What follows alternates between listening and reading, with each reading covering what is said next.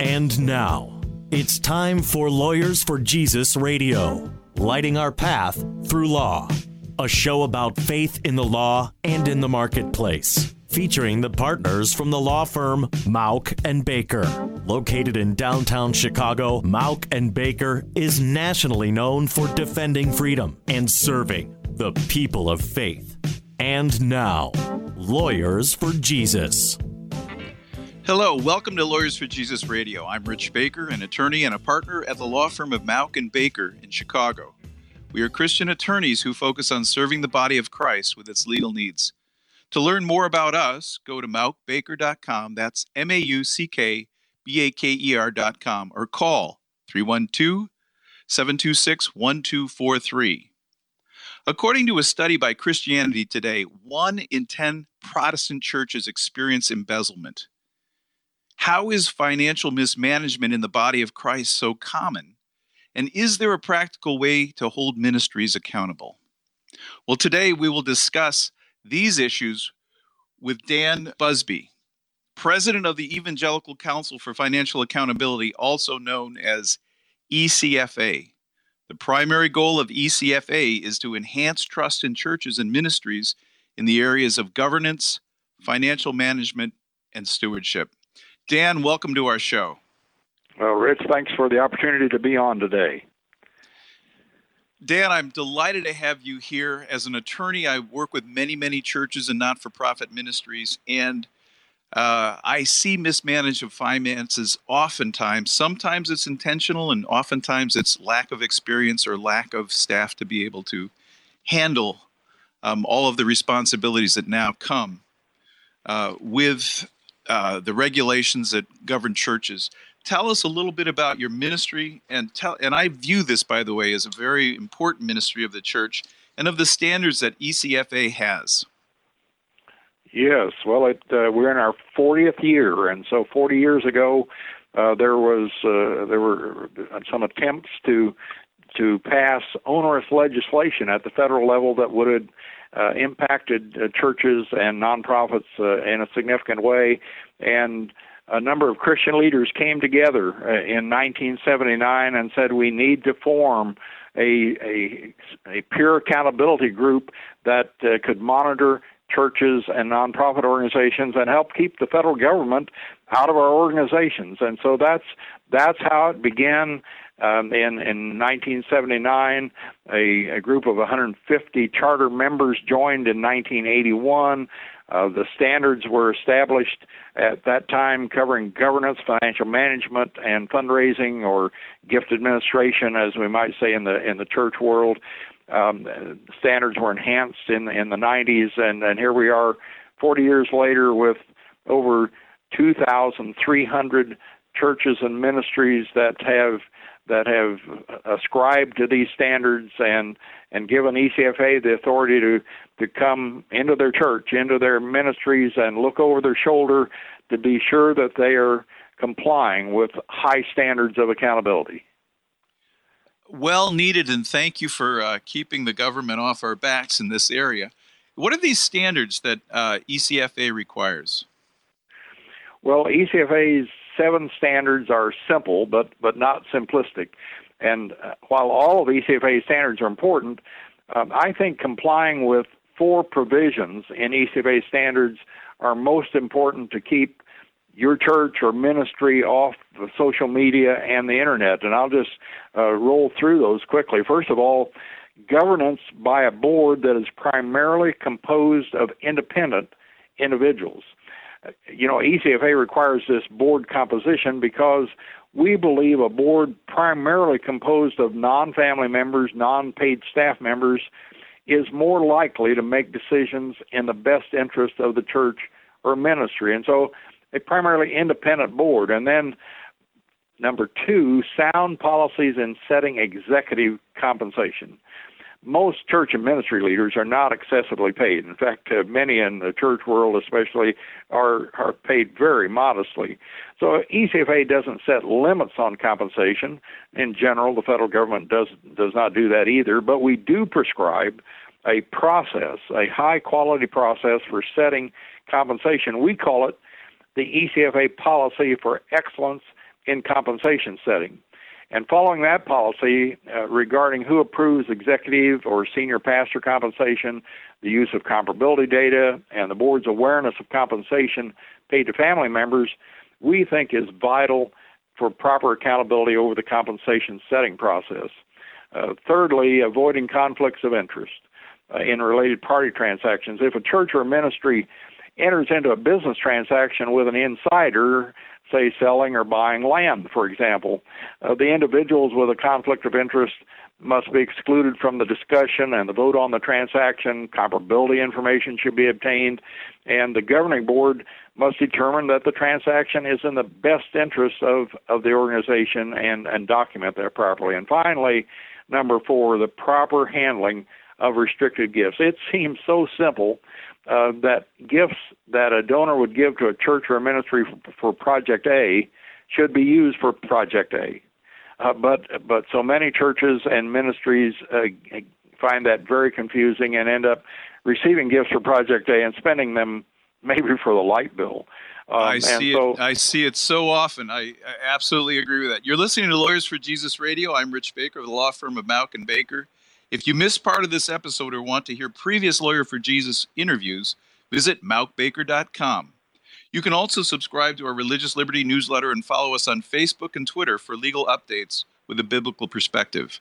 Today we are speaking with ECFA President Dan Busby about financial accountability, about trust, about setting ministries in proper order, and as Dan said, so that they don't appear on the internet and the newspapers in a negative light. Dan, so you've just given us the 4 standards. There are 3 others, and one of those is doctrinal issues. Give us a little background on that as well. Well, Rich, our first name is evangelical, and while that word may have fallen into misuse in some quarters, we do not hide from the fact that we are an evangelical organization, and our members are evangelical. They commit to a basic evangelical statement of faith. And it is that evangelical faith that is the glue that holds ECFA together, and that's why you haven't seen organizations like us form that cover all religions, for example. And so we are unashamedly evangelical. And I'm an evangelical myself. I'm an Anglican evangelical. I put it though as I don't have your statement of faith in front of me, but certainly the lordship of Jesus Christ, the centrality of the scriptures in teaching us and in doctrine, personal relationship with Jesus Christ. Are there other things that I should be mentioning with regard to evangelicals? Well, those are the basics, Rich. Evangels, where the word evangelical comes from, are people who believe in sharing their faith with others so that others can know the saving knowledge of Jesus Christ. Exactly. Let's move on here. There are so much to talk about. So ECFA serves both small and large churches. Oftentimes I find that small churches don't have staff, or they don't have the training or the manpower oftentimes for some of these accountability principles. How do you work with them? Well, because of our requirement for year-end financial statements prepared by independent CPAs and the costs associated with those services, smaller churches generally do not qualify for accreditation. And large churches are becoming certified by ECFA at a rapid pace. In fact, today over 45 of the 100 largest churches in the United States are certified by ECFA. So when we think about serving the smaller churches, we have established a program we call Church Excel. It's a monthly digital resource that we provide through podcasts, webinars, videos, ebooks, and more. And the good news is that these resources are free, and individuals can sign up for these resources on our website at ecfa.church. And many of the ebooks are translated into Spanish and Korean, which we find to be a real need. So what you're doing there is, even though they will not be certified because they can't meet some of the strenuous requirements, including an audit, what you're doing is making these principles available to everyone so that small church administrators and treasurers and those people who are accountable actually can learn the principles that you're really requiring and which are necessary for good governance. Do I have that right? That is exactly right. While our members get access to our full library of resources through Church Excel, churches can access many of the resources and do it for free. Mostly small churches don't have a budget to send someone to a national conference or a regional conference. They need digital resources that they can access right there at the church, and that's exactly what we've done. We've some of our print resources, for example, my latest book with co-author John Pearson, Lessons from the Church Boardroom, was just released, and those resources can be acquired by churches small or large. I was in Dallas for the XP conference, and the coordinator, David Fletcher, said the church of 500 today is more complex than the church of 2,000 20 years ago. And that's how complex things are getting, even for smaller churches. Well, give that website one more time and before the break. So if they want these resources, how would they get them? Go to the website ecfa.church, and they will see a page that will come up for Church Excel. Coming up, we will talk further with Dan Busby of ECFA about the practical steps to financial safeguard your ministry. I'm Rich Baker, and this is Lawyers for Jesus Radio. Sometimes Jesus used the law to make a difference, and so must we. In his book, Jesus in the Courtroom, author and attorney John Mauck shows us how to engage our modern legal system for the good of the kingdom. Jesus in the Courtroom discusses the need for faith-filled lawyers in order to protect the church and what good can happen when we partner with Christian legal professionals. To order your copy of Jesus in the Courtroom, find it at Moody Publishers or go to JesusInTheCourtroom.com. Welcome back to Lawyers for Jesus Radio. I'm Rich Baker, an attorney at the firm of Mauck & Baker, a law firm based in Chicago which serves churches, ministries, businesses, and individuals with regard to their legal needs. If you missed part of the first part of the show and want to listen online, go to mauckbaker.com/radio. Today we have been speaking with Dan Busby, president of the Evangelical Council for Financial Accountability. We've been talking about trust and about running our ministries and churches in an accountable and a transparent way. But it's more than just finances. It's about governance in general. So, Dan, give us some idea of what the ministry is doing with regard to governance. Yes. When we see issues arise in a church or a nonprofit ministry, it may be in the financial management area, it may be in the gift administration area, but 9 times out of 10, it will go back to the board, and the question will be, where was the board? And it's the board that's responsible to set the guardrails for the ministry and establish standards of accountability. And so often the board goes with self-accountability. And because that governance is so important, ECFA in our 40th year has designated that year as the year of excellence in governance. So by the end of the year, we'll have wrapped up 5 print books. We will have completed many videos, and we're conducting 8 one-day forums across the United States to simply shine a spotlight on the importance of good governance. Well, give us some of those principles of good governance.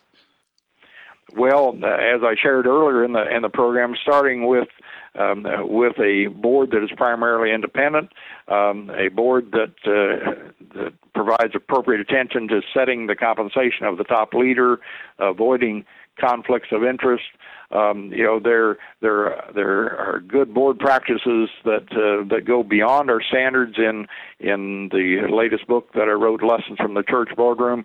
John Pierce and I write about the importance of spending 80% of a board's time looking forward and only 20% of the board's time looking backwards. But if most churches and ministries looked at their board minutes, they'd probably find it was just the other way around, 80% of the time looking back and not much time looking forward.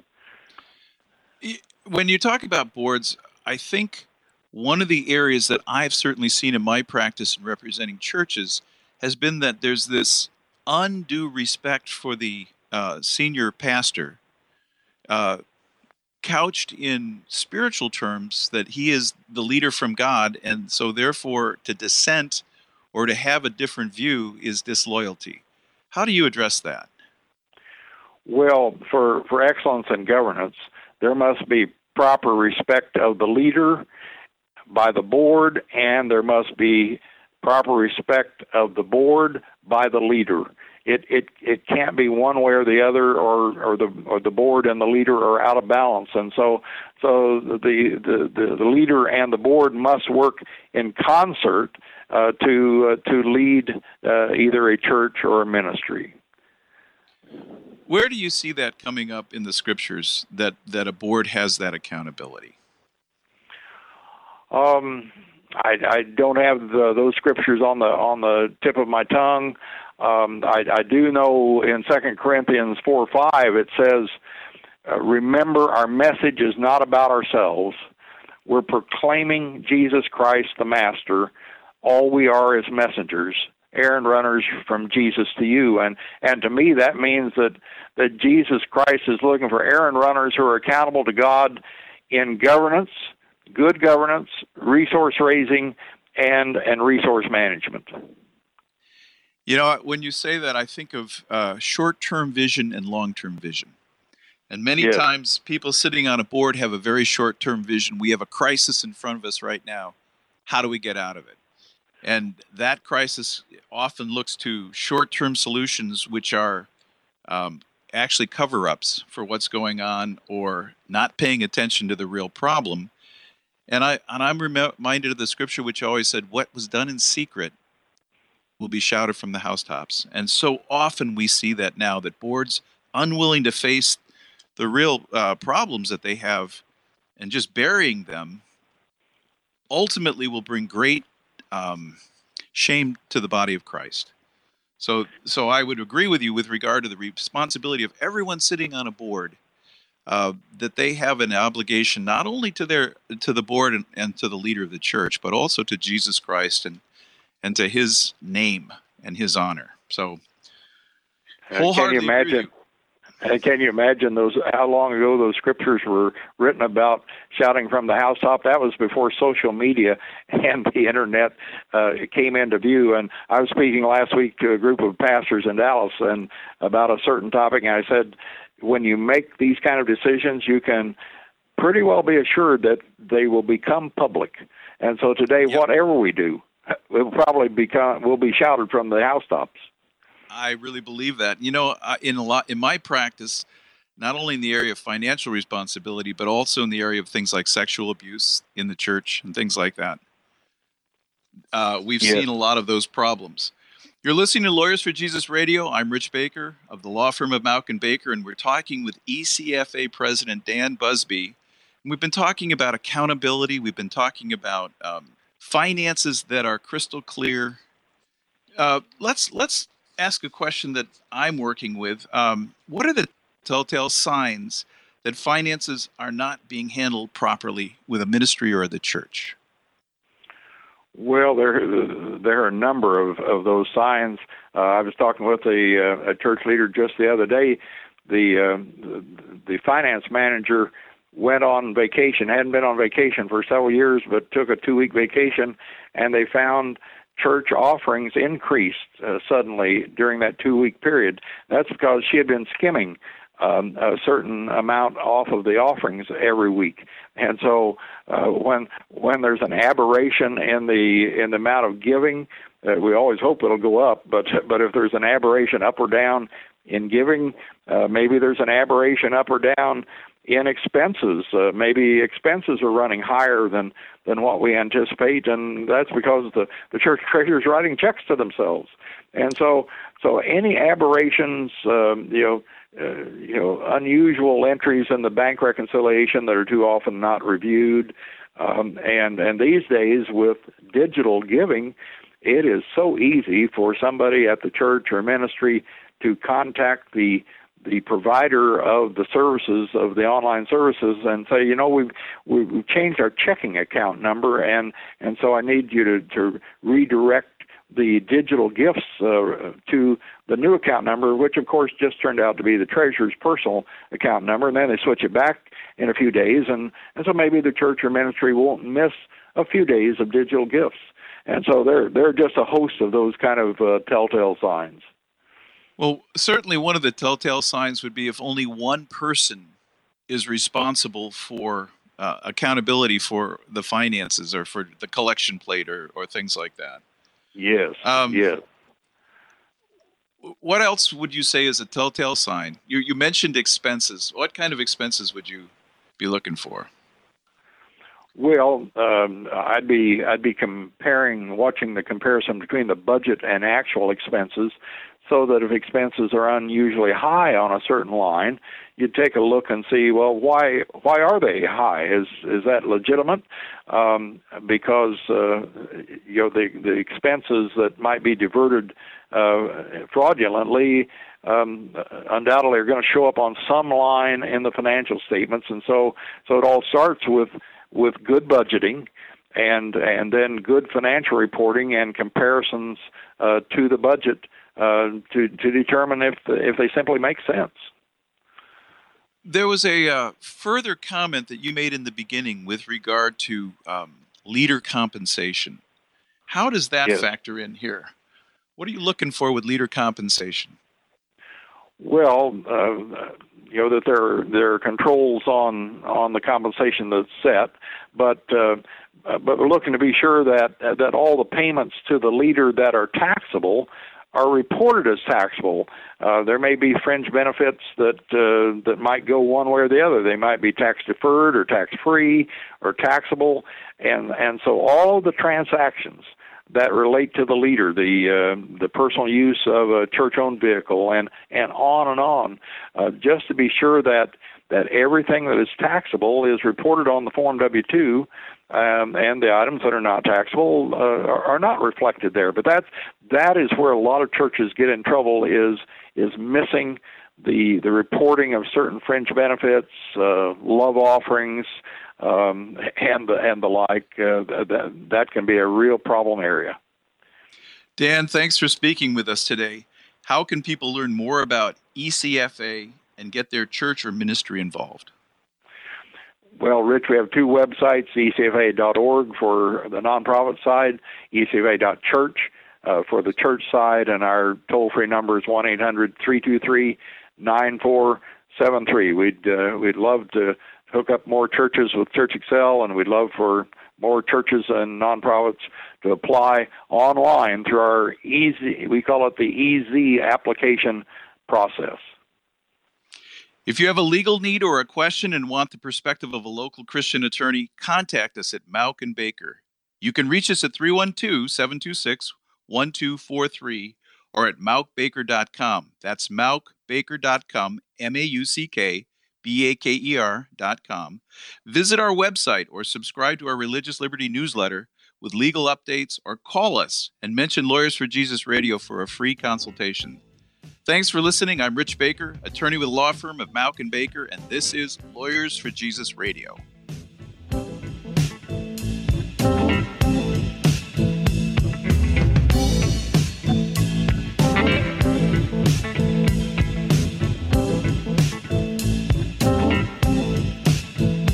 Gonna have to serve somebody.